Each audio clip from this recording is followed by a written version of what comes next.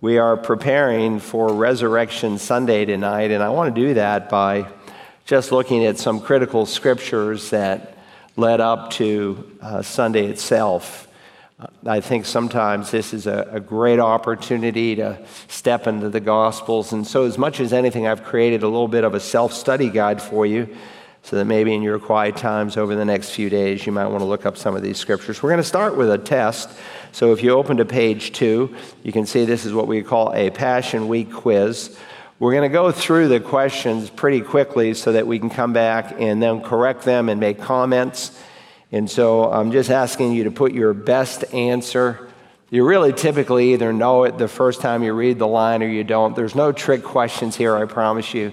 So it's pretty straightforward. All right, so are we ready? Everyone ready? If you need a pen, there's one in the seat back pocket. You can just grab it and let's follow along. Number 1, the term Passion Week, and also known as Holy Week, is the time from Palm Sunday through Resurrection Sunday, the time when Christ entered Jerusalem on a colt, cleansed the temple, spoke of his return, instituted the Lord's table, died and was resurrected, the time when Christ truly revealed his willingness to endure suffering in order to accomplish the Father's will in providing our salvation, or D, all of the above. Choose the best.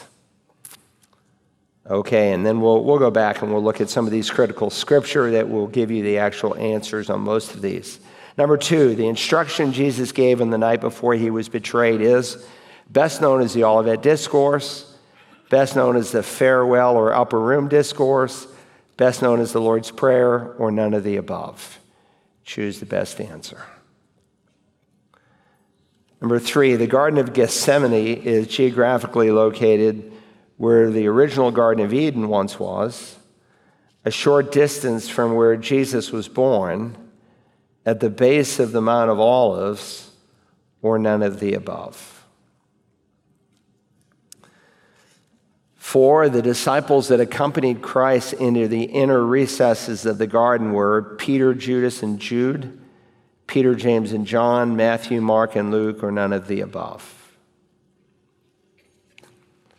All right, number 5.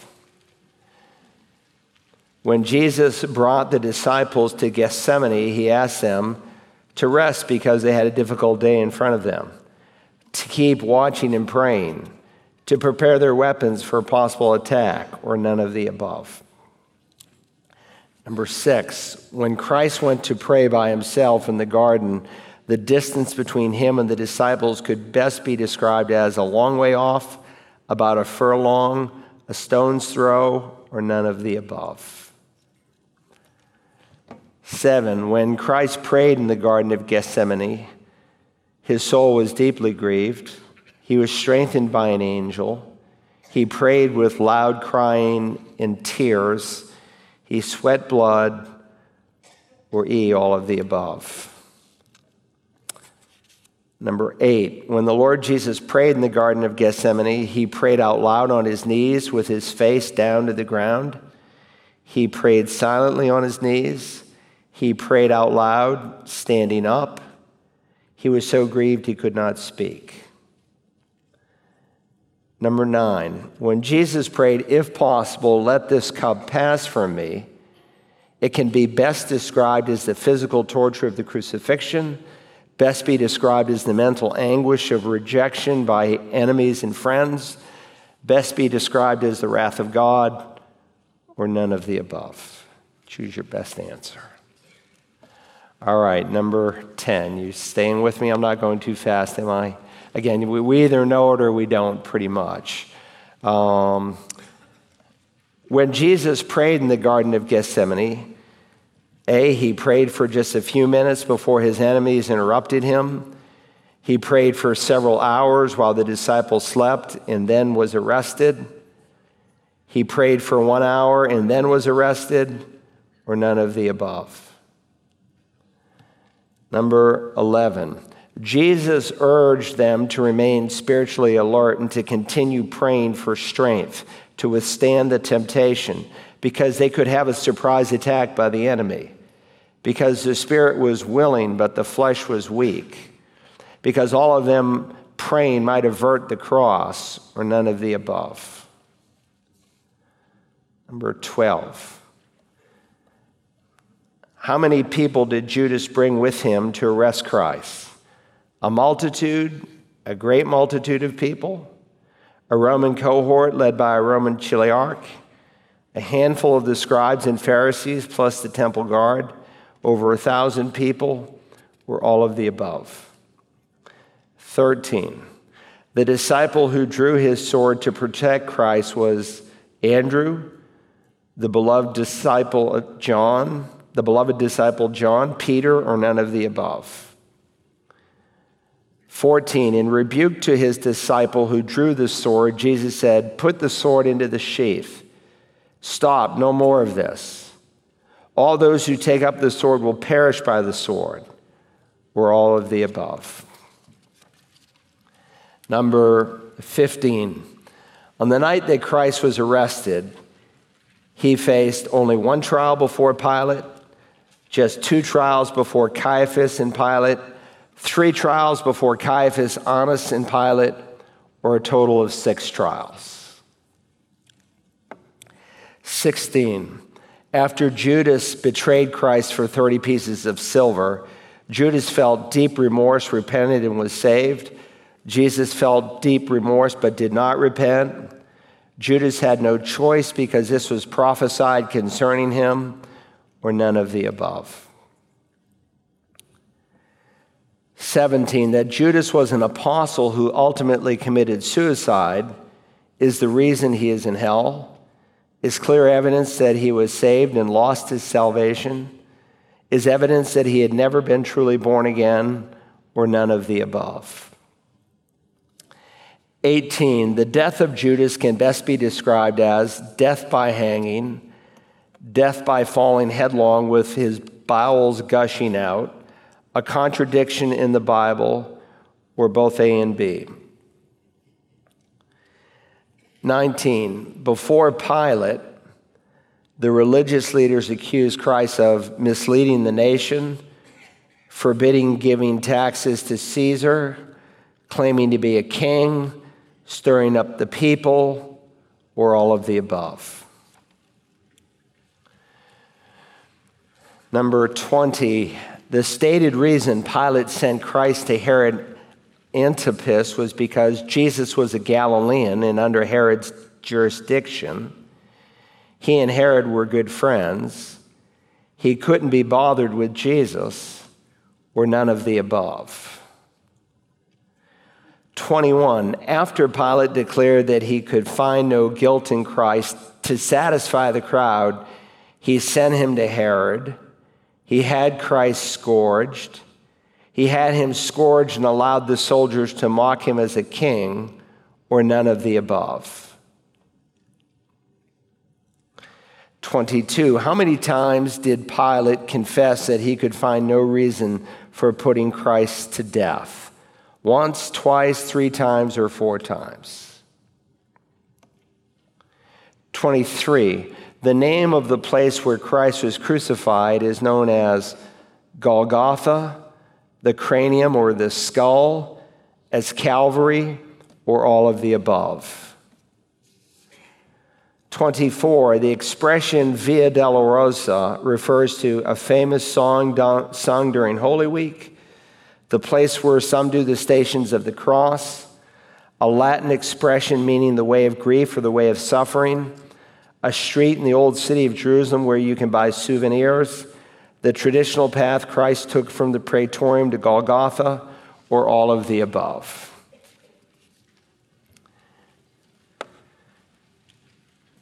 (25) The sign over the top of Christ's cross was written in Greek, in Latin, in Hebrew, or you could say Jewish Aramaic, or all of the above. 26. The crowds who witnessed the events of the crucifixion went away cursing God, praising God, beating their breasts, or none of the above. 27. While Christ carried his cross to the place of a skull, women ministered to Christ. Women were mourning and lamenting Christ. Christ spoke with his mother Mary. A woman wiped his face, and his face was imprinted in the towel, or all of the above. 28, while Christ carried his own cross, Simon of Cyrene reluctantly helped carry the cross of Jesus, began reluctantly, but then gladly carried the cross of Jesus, helped carry the cross of Jesus, or none of the above. Choose the best answer. 29. The person or persons who asked Pilate for the body of Christ was the Pharisees, Nicodemus, Joseph of Arimathea, the Apostle Peter, or all of the above. Number 30. If Christ died on Friday, to say that he arose from the dead on the third day demands that he must have been crucified on Thursday, demands that since he was crucified on Friday and resurrected on Sunday, that Christians cannot count or there is an error in the Bible, demands that we follow the Jewish understanding that a part of a day can signify an entire day or none of the above. 33, the first two apostles to come to the tomb were Judas and John, Andrew and John, James and John, Peter and John. 34, after Jesus Christ rose from the dead, an angel of the Lord rolled back the stone and sat on it. Certain Old Testament saints rose from the dead. Mary Magdalene and the other Mary saw Christ and worshiped him, or all of the above. 35, after Jesus Christ rose from the dead, before he ascended, he appeared to the disciples for 10 days, for 2 weeks, until 3 days before Pentecost, or for 40 days. All right, so let's work through the test, and you can correct your answer. And again, my goal in this is not to trip you up, but to motivate you to study the Passion Week, as we often call it. So let's go to number 1. The correct answer is D, all of the above. All of the above. So when we speak of Passion Week, or sometimes it's called Holy Week, it's usually dated from Palm Sunday through Resurrection Sunday. So that's the time frame. And it includes a number of sometimes events that especially the liturgical churches tend to follow. Like sometimes there's what we call Holy Wednesday, or Spy Wednesday as they'll call it. That would be today. Except that today it happens to be Passover through tomorrow evening, because the Jews are on a lunar calendar, but on the year Jesus was crucified, he died on Friday. So Holy Wednesday, that was the day Judas spied out the plan, so to speak, with the religious leaders to have Jesus arrested. And so especially the Eastern Orthodox Church, Ukrainian Orthodox, Russian Orthodox, all those folks tend to celebrate that. Maundy Thursday, what does Maundy mean? Command. So we're speaking about Command Thursday. So where was Jesus primarily on Thursday night? Upper room, right? So he's in the upper room and he gives 3 critical commands. Some would say 2. 1, serve. You get down, wash their feet. What I've done, you should do to one another. He said, love one another just as I loved you. A new commandment. Wait a minute, that's in the Torah. It's a new commandment in that we love just like he loved us. We're talking about a new level of love. And then third, the third command that we're given in that Thursday is the Lord's Supper. And that's why I'm so glad you're here tonight. Whenever the Lord's Supper is celebrated, you should do everything in your power to gather. And we alternate between Sunday morning and Wednesday nights for those who sometimes have to work on Sunday, or military who sometimes are called out. All right, Good Friday. We're celebrating the death. Why would we call it Good Friday? Well, it seems like what the Romans did was not good, but what they meant for evil, God meant for good, right? And so we call it Good Friday because it was on this day that the Lord bought our redemption. The Bible, by the way, doesn't command us to observe these days. There can be, though, some utility in doing that, Some churches might have a Good Friday service. We've done that on occasion. And sometimes a church will have a very somber service and be very low key and then celebrate on Sunday. I'm not saying that's right or wrong. I'm just saying that's how it's typically done. And then there's Holy Saturday, as it's called. Between Good Friday and Easter, the work of redemption had been finished, and so Jesus, quote unquote, rested on the seventh day, Saturday, and so they call it Holy Saturday. And then, of course, Resurrection Sunday, or sometimes Easter Sunday. Now, does the word Easter appear in the New American Standard? No. It appears only in one translation of the Bible, the King James Version. But the word Pascha, Passover, appears 29 times in the Greek New Testament, 28 times in the King James, and once is Easter in the King James. Now, is it wrong to use the term Easter? No. The term Passover or Pascha can refer to a singular day or sometimes an extended period of time, including the Feast of Unleavened Bread, depending on how it's used in the context. But again, words are given to communicate, and so they're trying to communicate a time frame. Some Christians get all bent out of shape over using the word Easter, and they say it has pagan origins. Well, it doesn't really anymore. But though it seems to be going back to more of a secular usage, Easter has no longer become a principal day of worship in the Christian church, but a time to go to the beach and celebrate. This is the time people take off, and they celebrate, but not the death and resurrection of our Savior. So nothing wrong with calling it Easter, but of course it's become more and more pagan. Maybe we should just call it Resurrection Sunday. All right, so Passion Week. Now we tend to use the word passion like sometimes in a sexual way or sometimes of something that someone is passionate about. But it has nothing to do with that in terms of the title Passion Week. It comes from the Latin word, and it means suffering. So when we speak of Passion Week, though certainly Jesus had a determination to go to the cross, historically it's used from the Latin translation of the Bible to describe the suffering that Christ went through. All right, question number 2. We got to keep moving, right? You can see how this could take a long time. The correct answer is B, the farewell or upper room discourse. Now, they're in the upper room in chapter 13, and then 14, 15, 16, and then the priestly prayer in 17 is not the prayer in the Garden of Gethsemane. They leave the upper room. On the way to Gethsemane, he stops and he has the high priestly prayer, and then he continues on to Gethsemane. But there's a tremendous amount of doctrine and truth that is taught in that section. All right, question number 3. What's the correct answer? C, at the base of the Mount of Olives.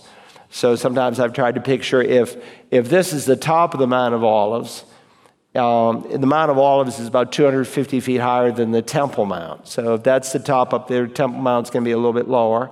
You go down the Mount of Olives, and at the base there's the Garden of Gethsemane. And then from the Garden of Gethsemane, you go across the Kidron Valley, which was much deeper in Jesus' day, and then on up to the Temple Mount. So it's at the base of the Mount of Olives. After singing a hymn, they went out to the Mount of Olives, Matthew said. And John indicates when Jesus had spoken these words, he went forth with his disciples over the ravine of the Kidron, where there was a garden, in which he entered with his disciples. So they're not coming from the top of the Mount of Olives. They're coming from another locale, the upper room, so to speak, and they come over the Kidron to that garden. And of course, the scripture says it was a place where he often met with his disciples.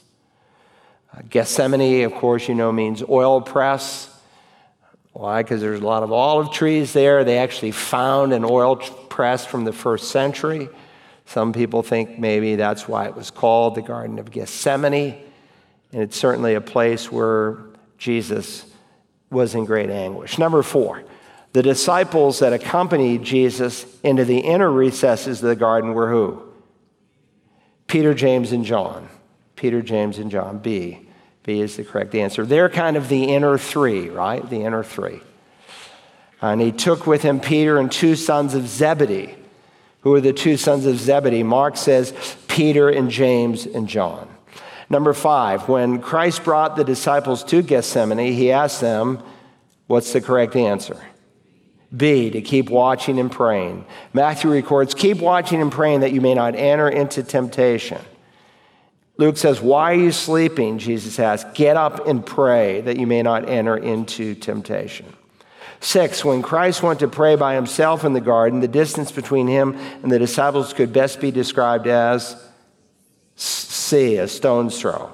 Luke tells us that, and he withdrew from them about a stone's throw.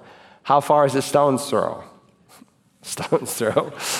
We go to this private garden when we go to Gethsemane, just because there could be like 3,000 people shoulder to shoulder over here, and we pay a fee and we go into this, and it's virtually empty.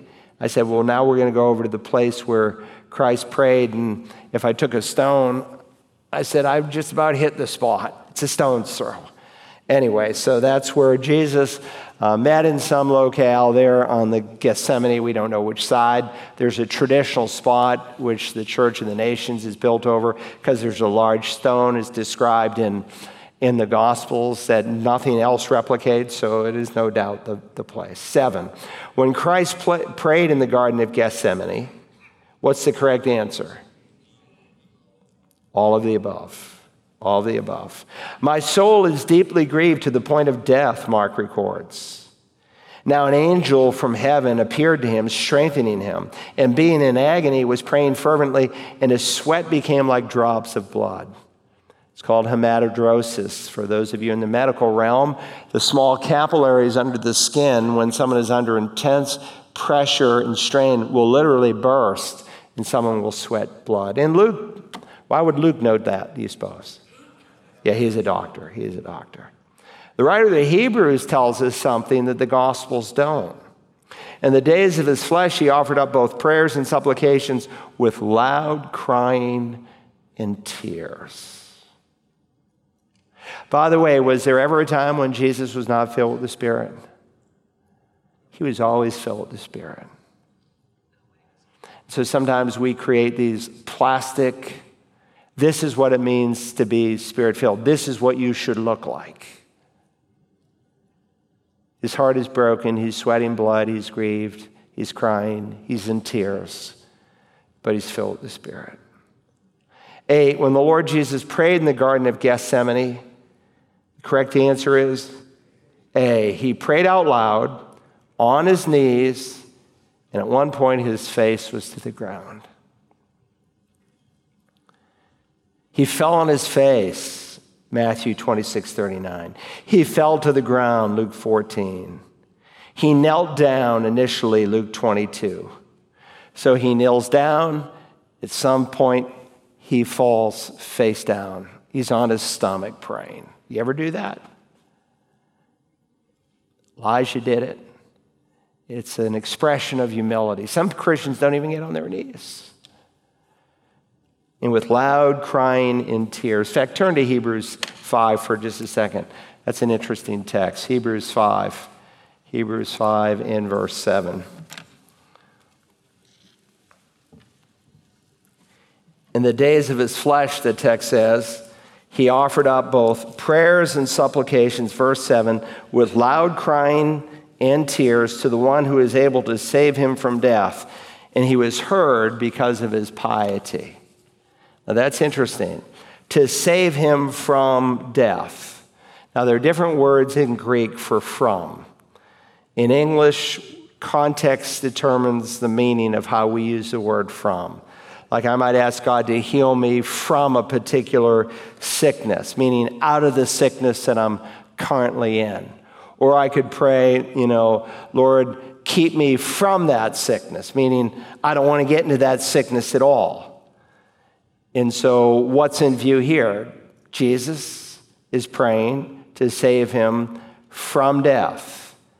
Ek is the Greek word, and if you have the New American Standard with footnotes, if there's any sense of ambiguity in the reader's mind, then the NAS will footnote it so that no one can be misled. And if you go out into the margin, this is why it's helpful to have a Bible with marginal notes. If you don't have one, you should come to meet the pastor. You're gifted one from a family in our church. It means out of. So what's he talking about? Now, it says he was heard. When it says he was heard, does that mean it was answered? Yeah, it means it was answered. Well, wait a minute, I thought he died. He did die. How is it answered? Through the resurrection. So you see this divine human play throughout the Scripture. On the one hand, God has prophesied and predicted Messiah is going to be raised from the dead. On the other hand, the Lord Jesus in Gethsemane is praying that he would be delivered out of the realm of death, that his body would be resurrected. It's an incredible passage of Scripture. All right, let's keep going. Number 9 we're on, right? Number 9. When Jesus prayed, if possible, let this cup pass from me, it can be best described as what? What number? C, the wrath of God. So it's not the physical torture of crucifixion or the mental anguish that one might face, and certainly he faced both of those. He was mocked, he was laughed at. It's used in Scripture, the cup of judgment. Jeremiah 25:15, I gave you that as one of the critical scriptures. For thus says the Lord, the God of Israel, take this cup of wine of wrath from my hand and cause all the nations to whom I send you to drink it. And so in the Revelation, John writes, if anyone worships the beast in his image and receives the mark on his forehead or upon his hand, he will drink of the wine of the wrath of God, which is mixed in full strength in the cup of his anger. So Jesus tells us, he's giving us some insight into the horrors of the cross. It certainly was not the physical torture, though that was horrible. Jesus practiced what he preached.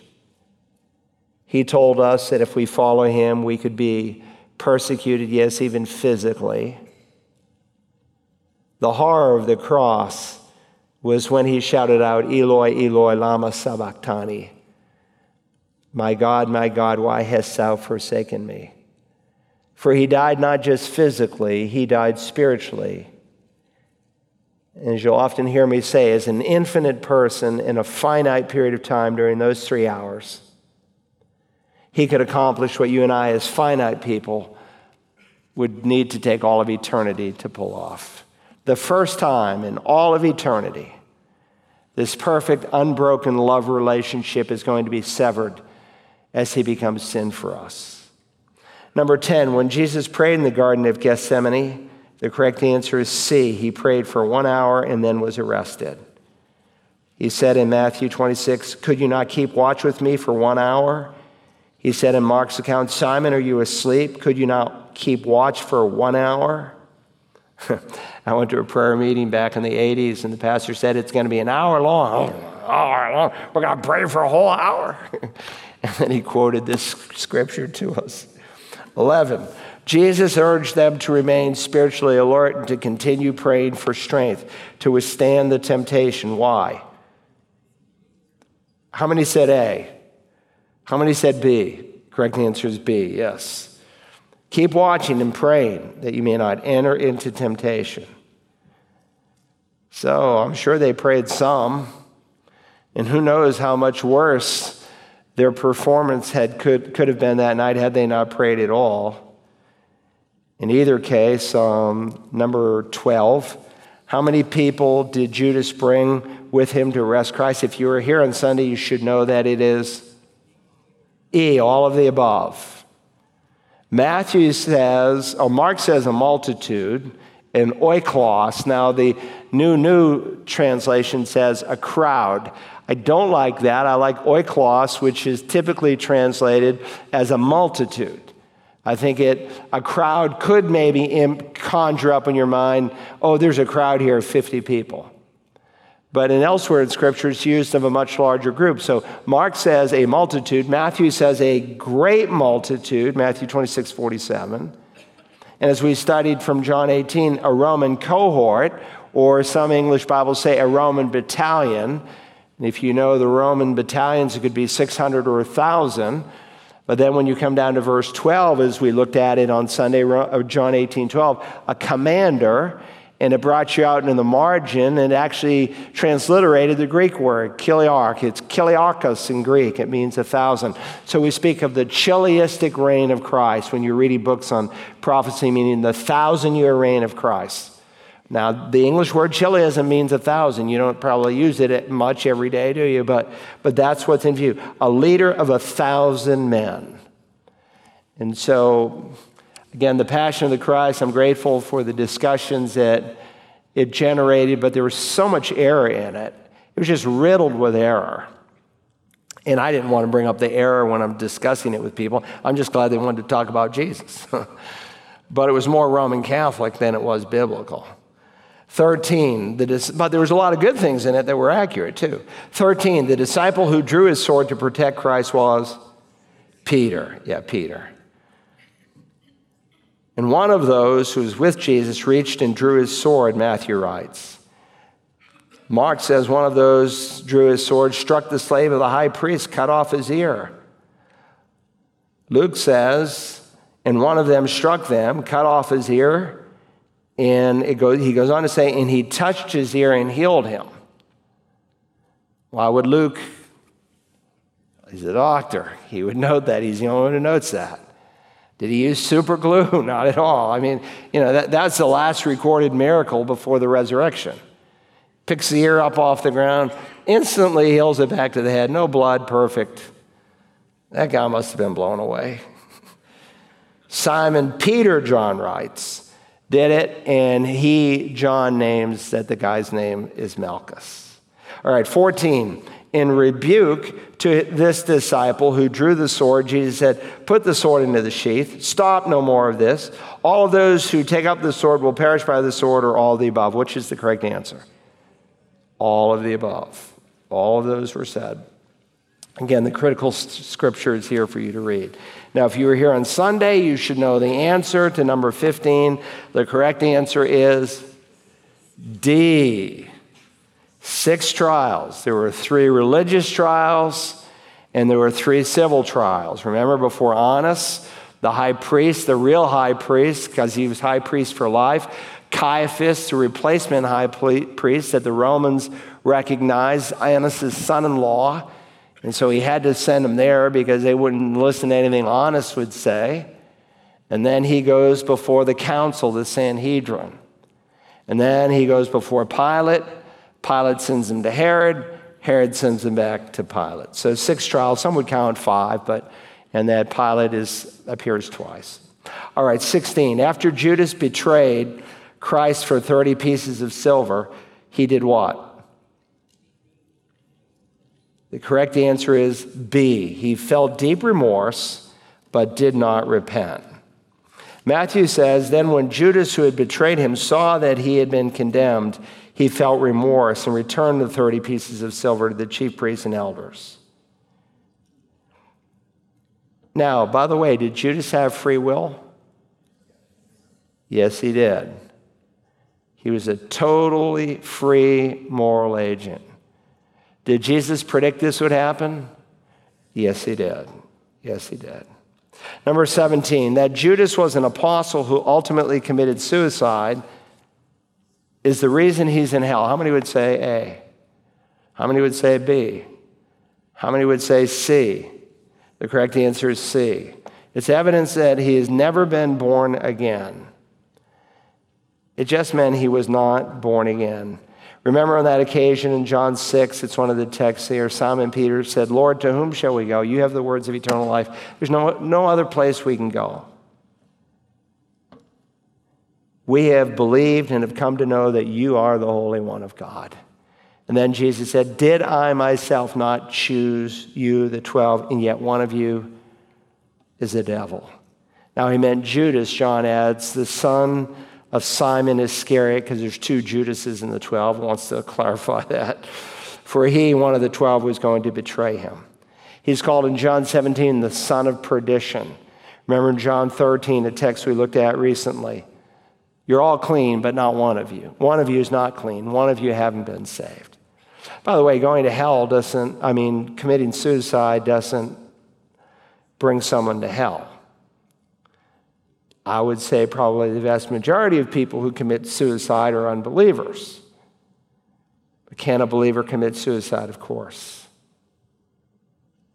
I did a funeral here for a family that had been coming, a mom and her son, only a month. He was 16 years old, and she was loving our church, and she was going to join, and her son at the bus stop stepped out in front of a cement mixer truck as it came down the highway. He was a believer. But you see, they split up, divorce. They put him on antidepressants. You read the label on most of those antidepressants, it may make you suicidal. This young man had confessed Christ, he knew Christ, he was passionate, shared his faith, went on mission trips. And it tore his heart in two when his parents broke up. So, committing suicide doesn't send someone to hell. It might send them to hell sooner. But it's not the cause, it's unbelief. Judas went to hell because he was an unbeliever. 18, the death of Judas can best be described as A and B, D. Correct answer is D. Let's read Matthew's account. Let me read Matthew as you turn to Acts 1, okay? Acts 1, Matthew 27, and he threw the 30 pieces of silver into the sanctuary, departed. He went away and hanged himself, and the chief priest took the pieces of silver and said, it's not lawful to put them into the temple treasury, since it is the price of blood. And they counseled together, and with the money bought the potter's field as a burial place for strangers. For this reason, that field has been called the field of blood. Now, if you're in Acts 1, I want you to notice when you come to verse 18, there's a bracket. Do you see that in the text, the body of the text of the New American Standard? You should have an open Bible. You'll learn, I promise. And your kids are going to ask you this. This is not part of Peter's sermon. Who wrote Acts? Luke. Say Luke. Luke. Who wrote most of the Bible, the New Testament? Say Luke. Don't say Paul. Say Luke. Luke wrote more of the New Testament than any other single writer. When you take the Gospel of Luke and the book of Acts and the length of those two books, it's longer than all of Paul's letters. With that said, this is a parenthetical note that Luke adds. Look at verse 18. There's no parentheses in Greek, but it's understood when there's a parenthetical note, so to speak. In addition, Peter is speaking Aramaic to Aramaic speakers. It's a form of Hebrew. And yet Luke, because he's writing not just to Jews but to Gentiles, explains this word alkidaima in verse 19, because again, it's a parenthetical note. Now this man acquired a field, verse 18, with the price of his wickedness, and falling headlong, he burst open in the middle, and all his intestines gushed out. Now this is an important verse, several reasons. Number one, the liberals would say, here's a mistake in the Bible. The Bible cannot be trusted. Number two, if Mormons show up at your door, this is one of their favorite verses. When they go through their training before they go on their year-long little mission, they're trained with, quote-unquote, verses that contradict one another. And so one night, providentially, we had to meet the pastor. We were having 15, 20, 25 every Thursday night. And on that night, only 4 people showed up, and all of them were Mormon missionaries. But that was good. God knew we didn't need any people who were searching and looking for Christ to have that exposure. And what did? They brought out this text. They love to take that. And let me just say, the Book of Mormon, in Mormonism, the Pearl of Great Price and so forth, it's not even close to biblical Christianity. I hope you know that. I hope you know that they are not Christians. And they are trying to partner with evangelicals now in a very asserted way. Vince walked into the food pantry some months ago, and there were how many cans? Hundreds? Hundreds and hundreds of canned food. And he looked on the side, and it was donated. I saved one. I said, I want one of those and it's in my library. Donated by the Mormon Church. They wanted to creep into our food pantry and have their crummy, dirty witness, a witness that is leading people directly into hell. Paul would say, let them be accursed. You say, you're harsh. I'm just telling you what Scripture says. God hates it when a false teacher leads people into eternal damnation. They deny the deity of Christ. They deny the doctrine of the Trinity. They deny the sufficiency of the Scripture. They deny the substitutionary atonement. They deny eternal retribution. On and on and on we could go. They're not Christians. But again, this is one of their little texts that they like to use. And they say, well, you see, Matthew records that he hung himself. Luke says he fell headlong. What's true? There was a famous theologian. I've gotten one book by him. He wrote around 1910, Louis Gasson. He was a French theologian, but he wrote in English, thank God. And he describes this gentleman who attempted to commit suicide, and he stood on the ledge of a tall building with a pistol in his hand, and as he jumped, he pulled the trigger. Now, how did the man die? Well, I suppose you could say jumping off a 10-story building or shooting himself in the head. Either answer would be correct. How did this man die? Well, it appears that he hung himself and he died by hanging, and either the knot slipped or the rope broke or the tree limb snapped, and he fell headlong, and Luke gives us all the juicy details. So it's not a contradiction, it complements. In fact, probably more likely what happened is he died from hanging, and as he hung there, I've only had to deal with one hanging as a pastor. The dear mother went into the room and saw that bloated body. That's what happens. 19, before Pilate, the religious leaders accused Christ of all of the above. E is the correct answer. We found this man misleading our nation and forbidding to pay taxes to Caesar and saying that he himself is a king. He stirs up the people. That's just Luke's account. All right, 20, the stated reason Pilate sent Christ to Herod Antipas was A, Jesus was a Galilean and therefore under Herod's jurisdiction. Now, I'm sure, it was difficult for Pilate to deal with this, but technically, let's send him over there. Let him deal with this problem. They weren't good friends. In fact, Luke says in Luke 23:12, and so Herod and Pilate became friends with each other that very day, for previously they had been enemies towards one another. But there is a fellowship in evil, just like we're seeing in our day. It's the end of Romans 1. They not only know the ordinances that they are breaking are wrong and worthy of death, but they give hearty approval to those who practice them. They become evangelists for sin. That's our government right now. It's beyond belief. 21. After Pilate declared that he could find no guilt in Christ to satisfy the crowd, C, had him scourged and allowed the soldiers to mock him as a king. 22. How many times did Pilate confess he could find no guilt? C, 3 times. And he said to them the third time, and you can read the accounts carefully and you'll see each time. What evil has he done? I found no guilt demanding death. Therefore, I'll punish him and release him. 23, the name of the place where Christ was crucified is known as all the above. Golgotha. It's also called the skull, or in some translations, the cranium. In the King James, they render it from the Latin as Calvary in one place. So Calvary in Luke 23:33, in most English Bibles it says the skull, but it's the Latin word cranion, which is the Latin word for skull. And so they remember the Latin Vulgate is what was used for 1,000 years. And so when you're translating the Bible, you're trying to translate to communicate. And so it was a good translation, but just understand that in many countries of the world, when you speak of Calvary, they don't even know what you're talking about. because they're either going to translate it literally from the Greek as the skull, or they're going to translate it 3 times where it's used and stated as Golgotha.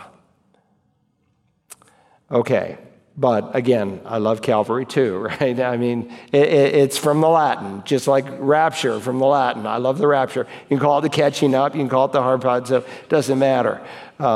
24, the expression Via Dolorosa refers to, what's the best answer? F, all the above. Certainly there's a song, I won't try to sing it.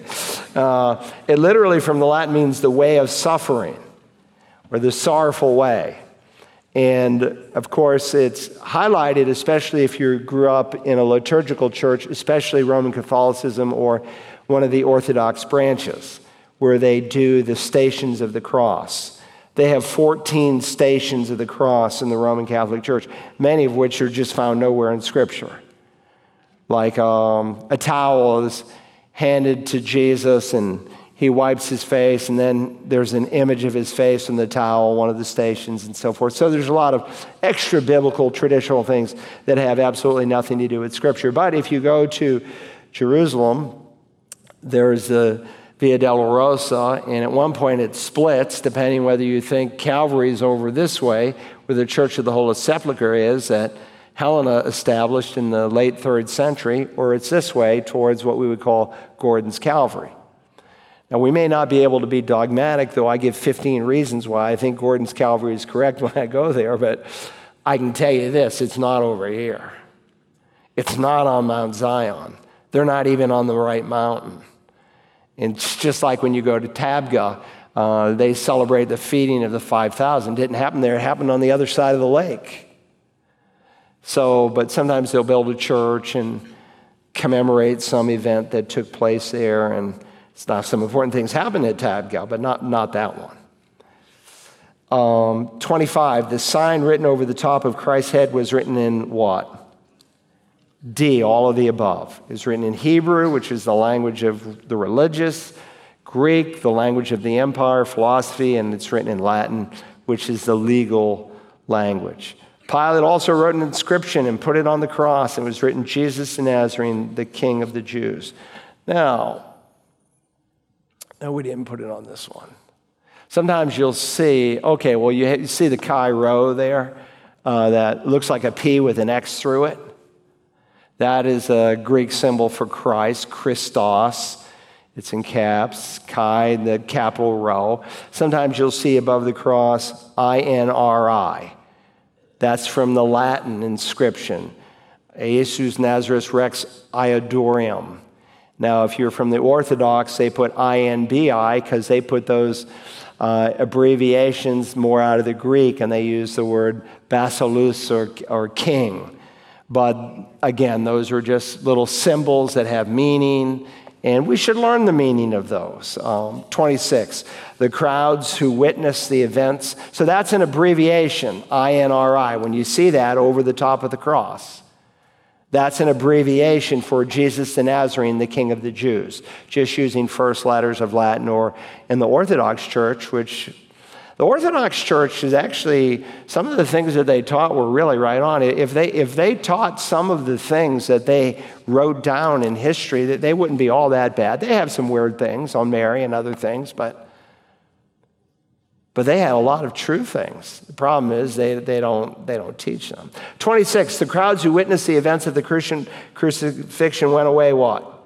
C, beating their breasts. 27, while Christ carried his cross to the place of the skull, women were mourning and lamenting Christ. Luke 23:27. And Jesus will go on. Well, let me just read it. And following him was a large crowd of the people and of women who were mourning and lamenting him. But Jesus, turning to them, said, "Daughters of Jerusalem, stop weeping for me, but weep for yourselves and for your children.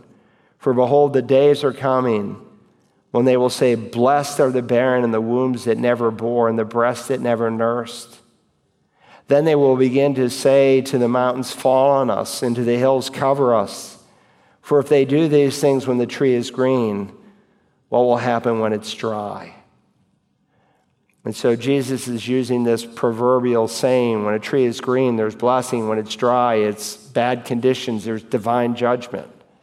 If the Romans condemned an innocent man, which they did, what are they going to do when they condemn guilty people?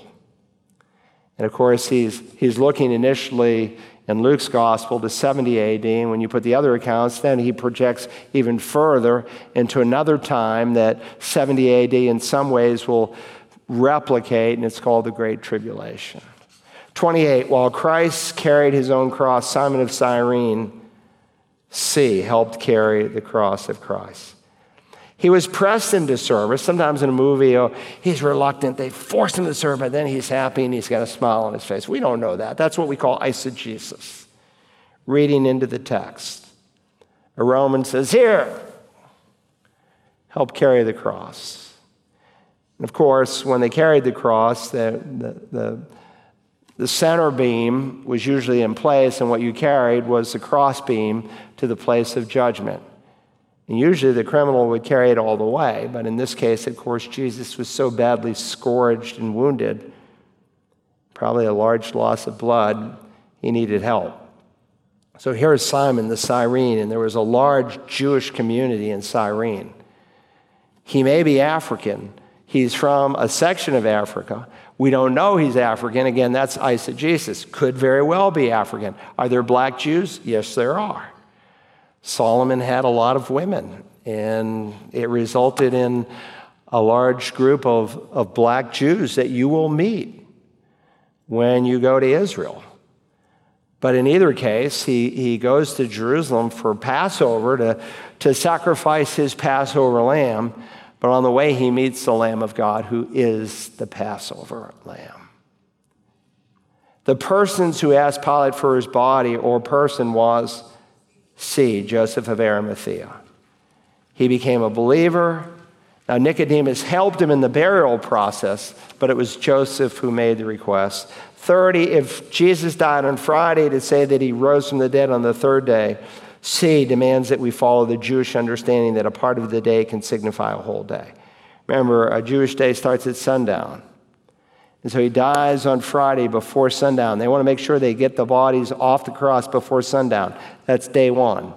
Sabbath starts at sundown through Saturday sundown. That's day two. And early on the third day, he rises from the dead. And so part of a day can represent a whole day. I've given you some examples you can study, especially Esther 4.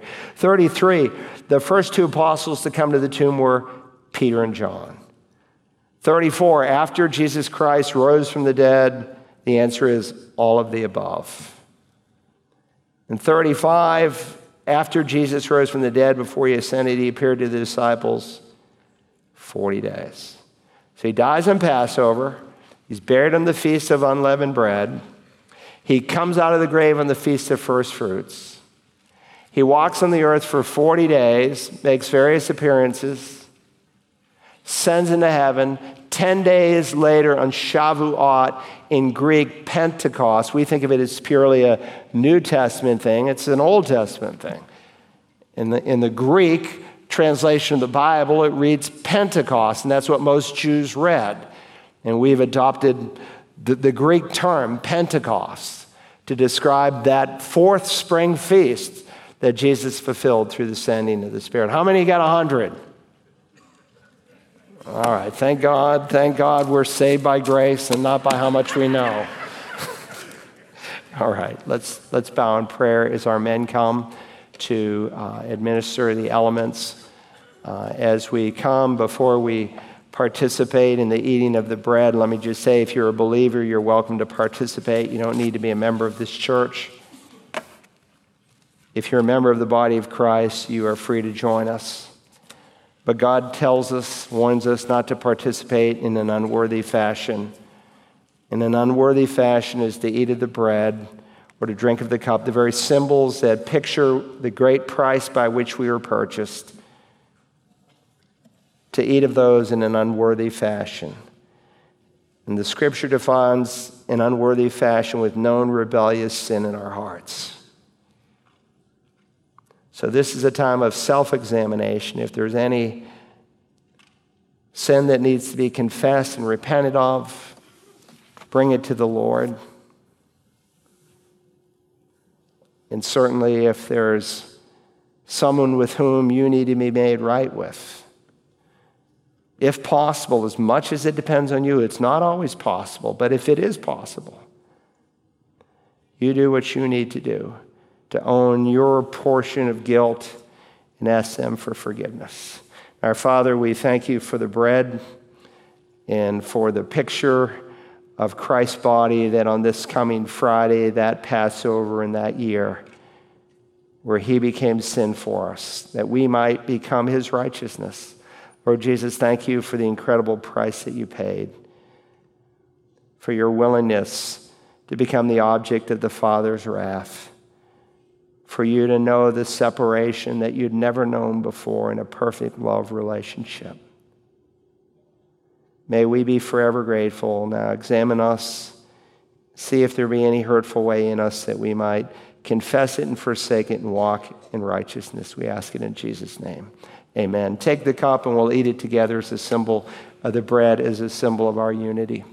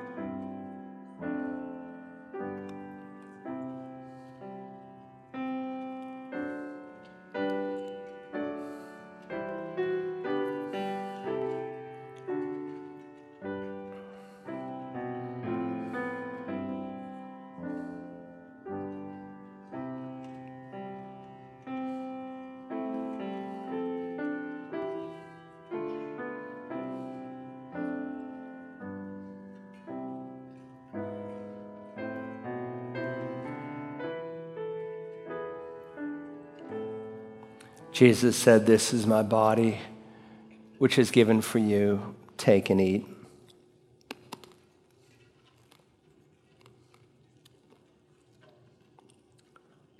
And as they celebrated Passover, he then took a cup and he said, "This is the cup of the new covenant." And he tells us in Matthew's account it's representative of the blood that he would shed the very next day. When the priests were in the temple slicing the throats of lambs that needed to be unblemished, that were raised outside of Bethlehem, that came through the sheep's gate, the one born in Bethlehem who made his way down the Palm Sunday road and through the sheep's gate and ultimately to Golgotha on Friday, the same time as they slaughtered those sheep, the Lord Jesus was crucified for us.